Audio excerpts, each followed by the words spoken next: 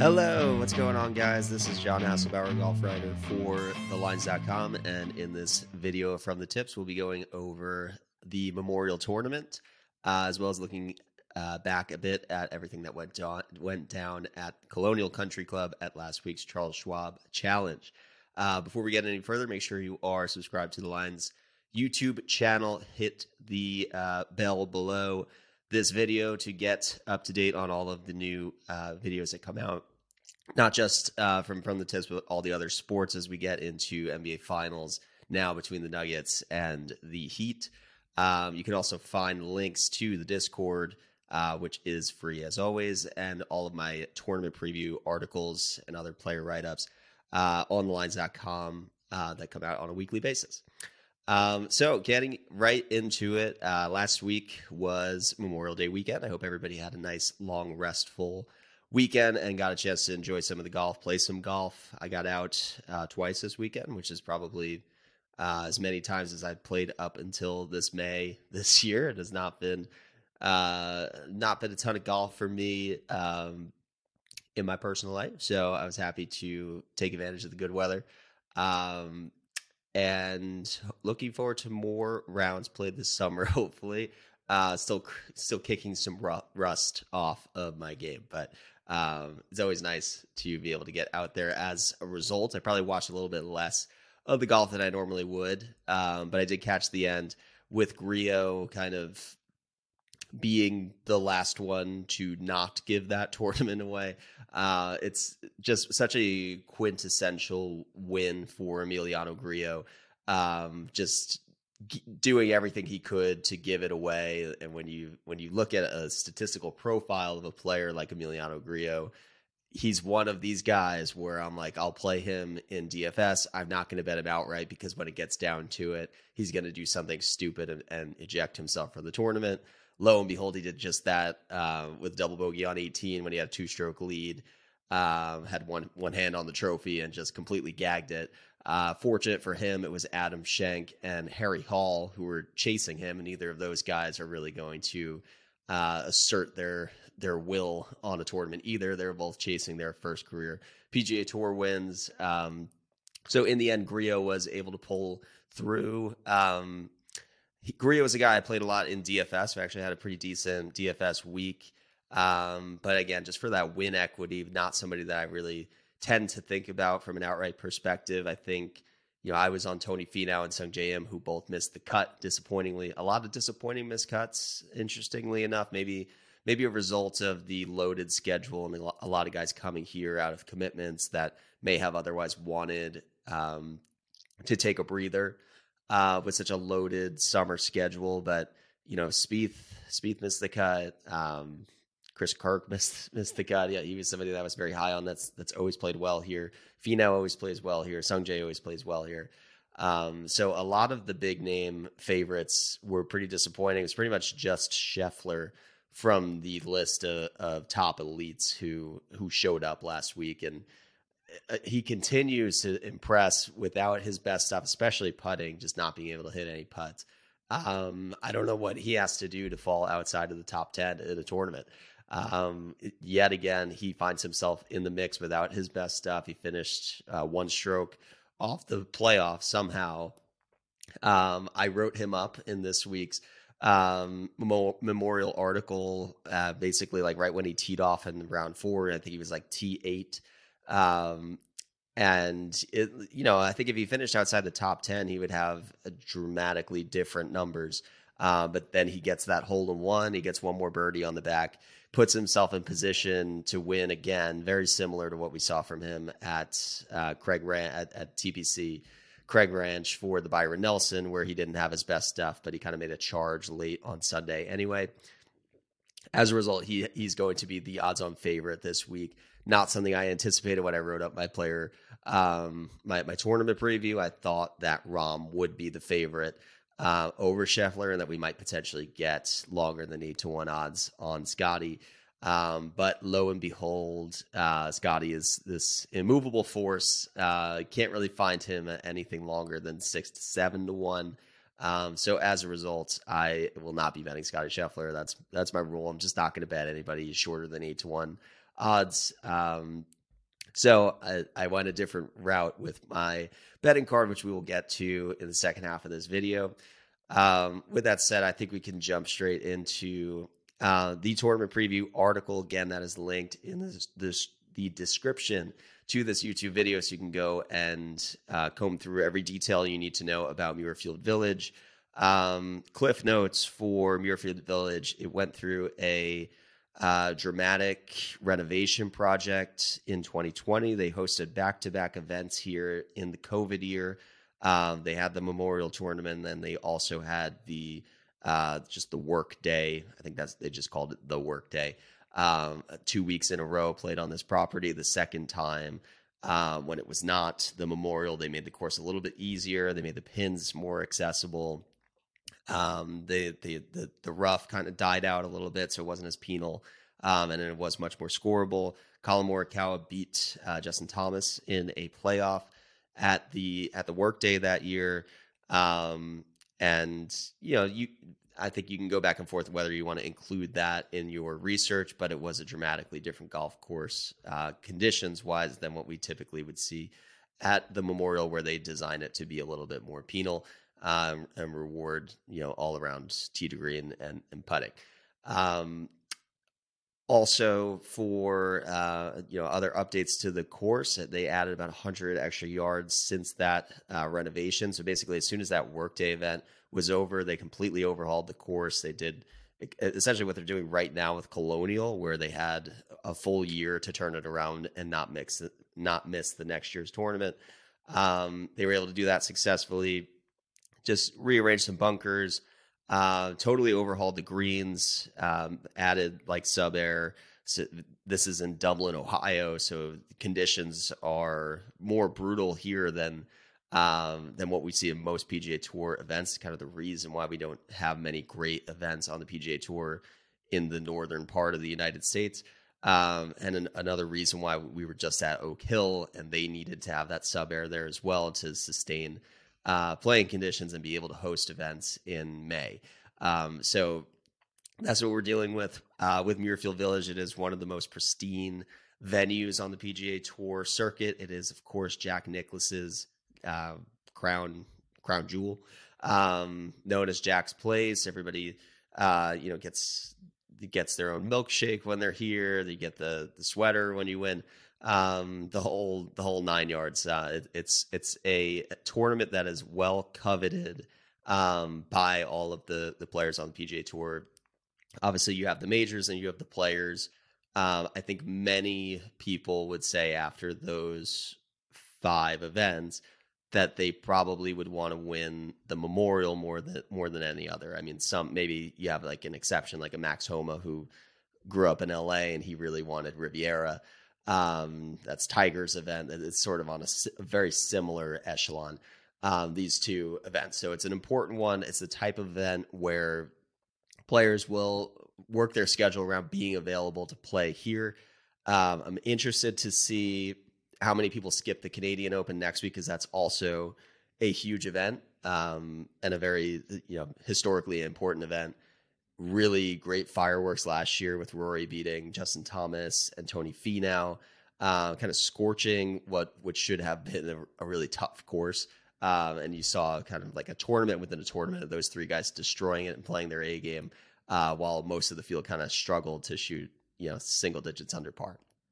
But anyway, everybody's here with the exception of Max Homa and Tony Finau. I was, and I'll just scroll through to the field at a glance here.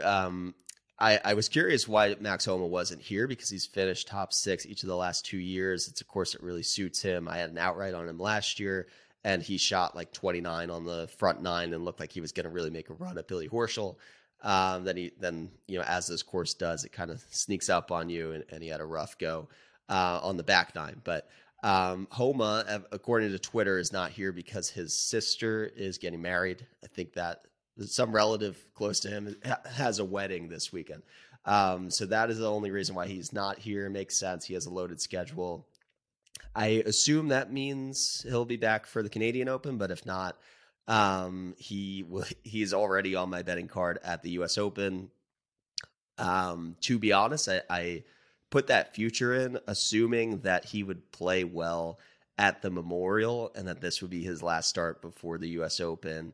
He would look good and his odds would come down. So that is not great, at least from like a closing line value standpoint, because he's kind of just coming off of like an okay showing at Colonial and an okay showing at the PGA Championship. So, it's not exactly like you would be buying low on Homa. I got a 35-1 on him, and I have a feeling that's probably what his odds will be when we get to US Open week in a couple weeks. So that's the field. Otherwise, it is a lot of heavy hitters. It's everybody else in the top 40, with the exception of Finau and Homa, who are qualified and on the PGA Tour, not injured. Scheffler is your odds-on favorite. I was a little surprised by that. I think general consensus, if you asked around, it's still Scheffler and Rahm are 1A, 1B on the PGA Tour, and Rahm has essentially 1.5 wins here, having one official win and one dominant 3-round showing where he was forced to withdraw due to COVID. So if I were the odds maker, I would make Rahm more of a favorite than Scheffler.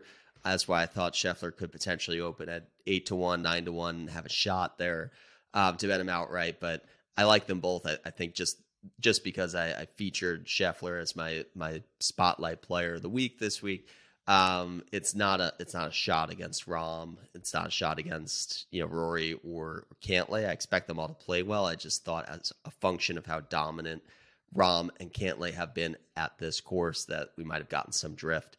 But in the end, the sports books are a little more sharp than I may have given them credit for. So yes, the field is loaded, and they're going to be tough to beat because the best players in the world play really well at Muirfield Village. Other important things to know about the course itself. It is, after the renovation, it's playing over 7,500 yards. So it is a long course, but it is a par 72. A lot of that length is coming from the par 5s. I'll actually switch over to the odds page, and you can navigate to that by clicking right here. This is always how we split up the tournament preview format now, so you can get the top line info you need to know about the course in my tournament preview, and then if you click on the odds page, that's going to give you more detail on the course specs itself, a description of the course, and betting trends. So this page is updated just as regularly as the tournament preview page is, and this week there's a lot more info. Went a little bit overboard on all the need to know stats here, so easy to go overlook, but there's a lot of info in both of these two pages to make sure you are checking both out in your Memorial Tournament research. Going to the scorecard here and all. So it is 7,571 yards after the renovation. That is about 100 yards longer than it used to be. The fairways are pretty generous here. I think Jack Nicklaus, when he was designing this course, wanted it to be a course where you hit a bunch of drivers. And so rather than tightening the fairways and making it a decision of whether or not you want to hit driver, he basically said, I want you to hit driver on every hole. I don't want tight fairways to discourage you from doing that. The second shot is what's going to be more important. Now, if you're hitting a lot of drivers, that means that you can't be completely spraying it, because the rough here is as penal as any rough that we see anywhere else on the PGA Tour. 4 inches is very long as far as PGA Tour rough goes, and it's this mix of bluegrass, rye, and fescue. So it's really pretty nasty stuff. I think Bay Hill is close in comparison to how penal and long the rough can be from other comp PGA Tour courses. Torrey Pines, another one to reference, just long courses where you need to keep it in the fairway. But in general, even though there's presence of thick rough on this property, it's not a course where guys are playing the entire round from the rough, like an Oak Hill, where the fairways were so pinched that the fairway finders actually had an advantage because it was a skill to hit the fairways, and they were running so fast and firm that you could still get a lot of distance. Joel Damon commented on that a bunch at Oak Hill, that he could get run out on those fairways and hang with these guys. Here, not exactly the case. I mean, it is going to be fairly firm fairways, and the conditions are really looking very good this week, which is usually not the case in this event. We've had a lot of rainstorms and wind and cold, even on the first week of June. But that doesn't seem to be the case. I think we're going to get pretty ideal conditions, which means scoring should be a little bit lower than what we've seen in the past. And then just looking from a comp course standpoint, I would say if I had to pick like my favorite comp to Muirfield Village, it is kind of a combination of Torrey Pines and Bay Hill, in my opinion. There's a lot of drivers, long, really thick rough that comes into play, both primarily around the green. I think there's going to be a lot of missed greens and regulations, even though it sort of acts as this glorified second shot course. A lot of guys are going to be hitting approaches from the fairway, but the angles into these really tucked pins, it's so important to hit the green in the right area and have it trickle to the pin, and kind of understand how the undulations of the green interact with the pin locations. That's something that Patrick Cantlay has commented every time he plays this course, that he just feels like he knows where to hit it, and that experience gives him a leg up on people playing it for the first time. So I do think experience is important, even though they did have the extensive renovation. Just by looking at the leaderboard in 2021 and 2022 for the first 2 years since the renovation, it does seem like the same players who had been playing well continue to do so. And in some respects, it acted as more of like a restoration to modernize the layout and get bunkers to be in the right places to serve as a penalty to adapt to the modern game. And there was some reworking to the greens, but it seems like if you were able to figure out the firm and fast bent grass greens before, everybody just continued to do so in the next 2 years. And then, I'm looking at just difficult firm and fast bent grass courses that are long in general. So I think Bethpage and Oak Hill continue to be good comps. These are all scream like Patrick Cantlay, Jon Rahm to me as well. Olympia Fields, another one. TPC Harding Park's another one. Just like, this event has been played in cold weather and nasty conditions too. So maybe it's worth looking back in the years where conditions were really nasty. If that's the only year that somebody played well, then there might be something more to that, where this is not going to be as much of a grind this year as it has been in years past.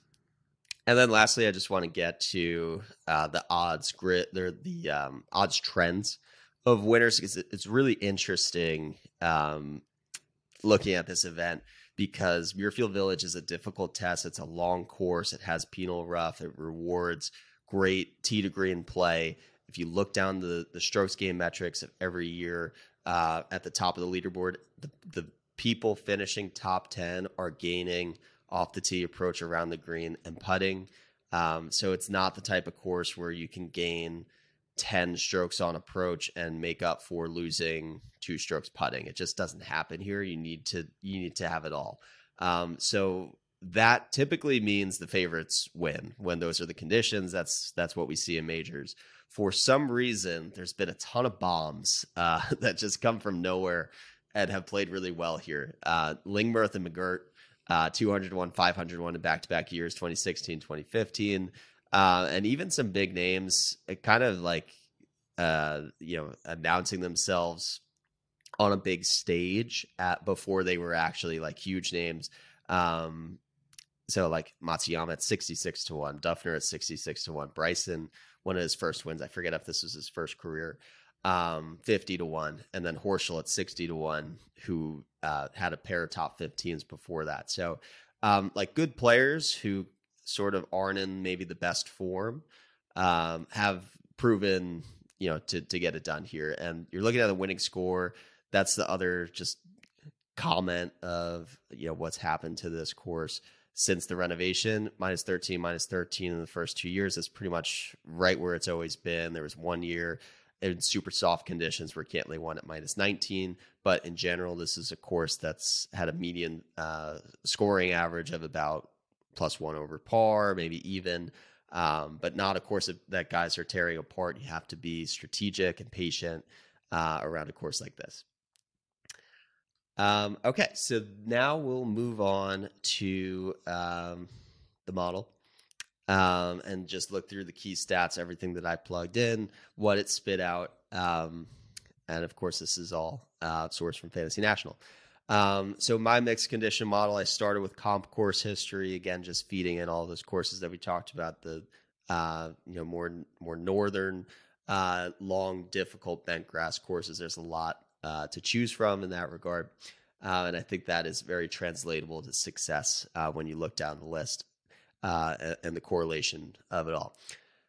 Next, approach. It is kind of a second shot course, so approach is huge here, particularly from 175 plus. I've got tee to green over the last 12 rounds for recent form. Par 5 scoring, I think, is huge this week. There's 4 par 5s. They all average under par, and none of the other 14 holes average under par. So this is where you got to make your birdies and then hang on for dear life on the other 14. I've got strokes gained short game in comparable conditions. So that would be firm and fast bent grass greens with long surrounding rough. Very specific, but that is a crucial part of what it takes to succeed at Muirfield Village. The par 4s are concentrated to 450 to 500. Similar to short game, I've also put good drives gained in long courses with very penal rough. So that just tells me, are you hitting the fairway and avoiding those hazards when there's thick rough around? Or if it's inevitable to play out of that thick rough, are you still able to hit greens in regulation from it? So I think that's an important mixed condition stat to have this week. And then I just have some blanket off the tee around the green, scrambling, weighted putting, and driving distance. So this is already filtered in order of the top 10, but the top 10 for me this week is Scotty Scheffler at number 1. That makes sense.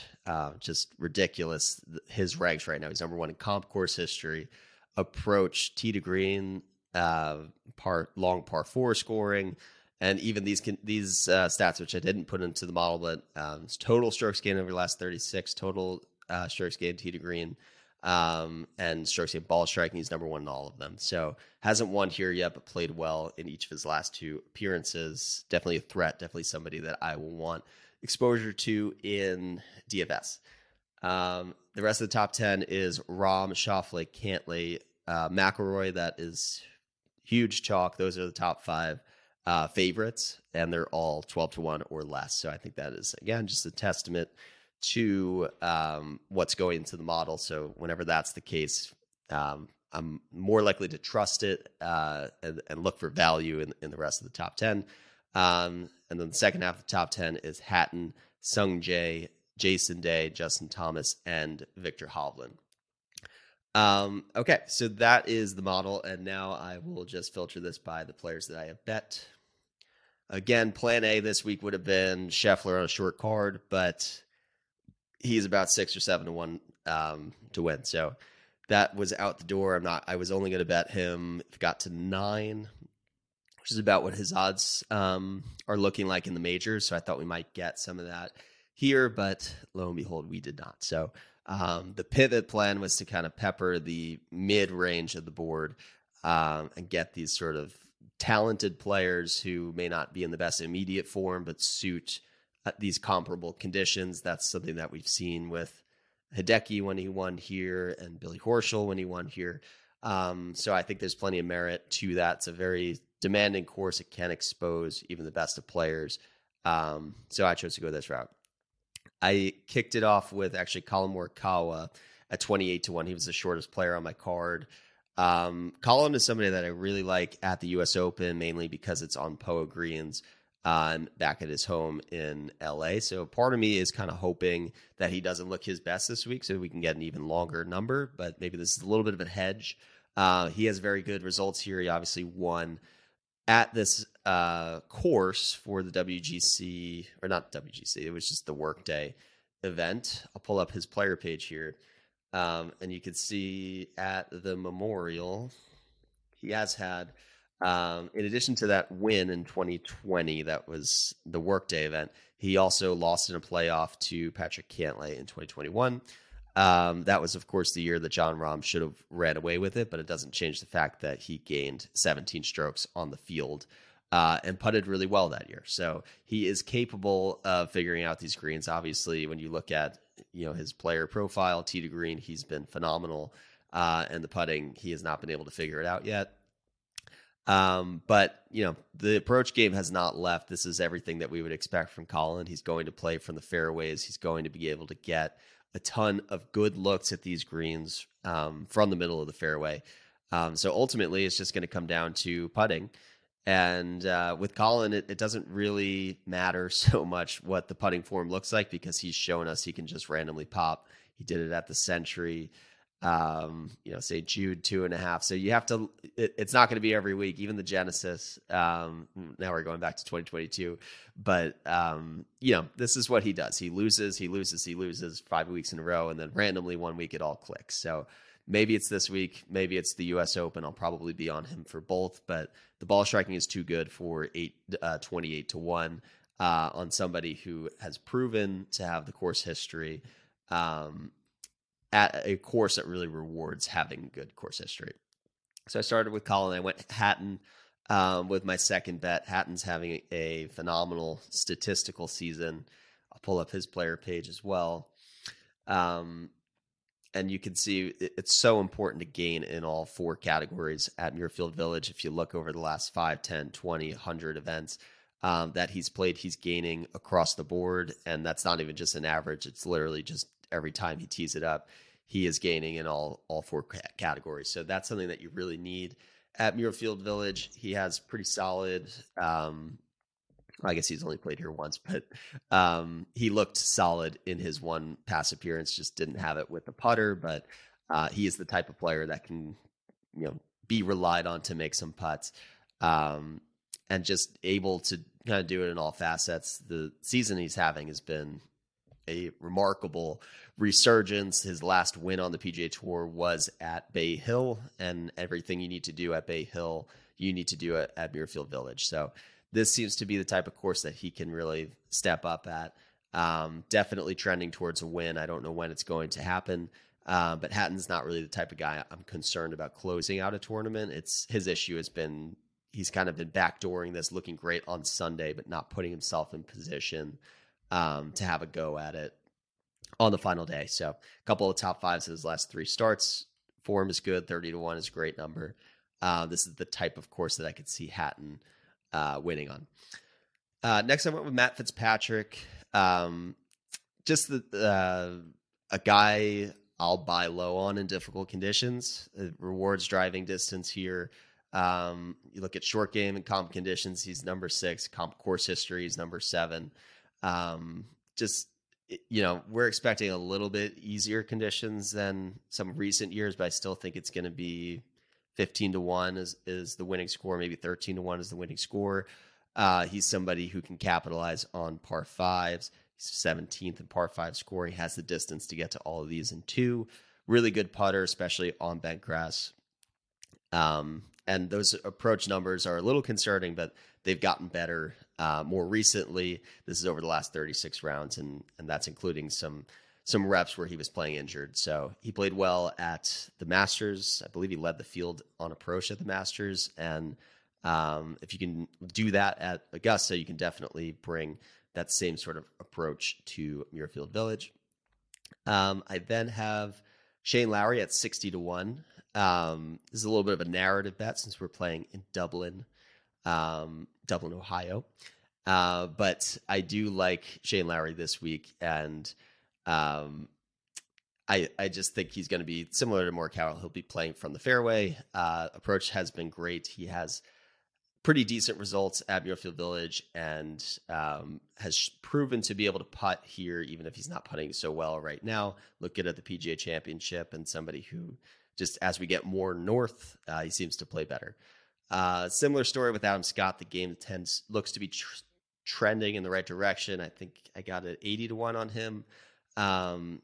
Plays long course as well. The ball striking has been great. He's gaining in both off the tee and on approach.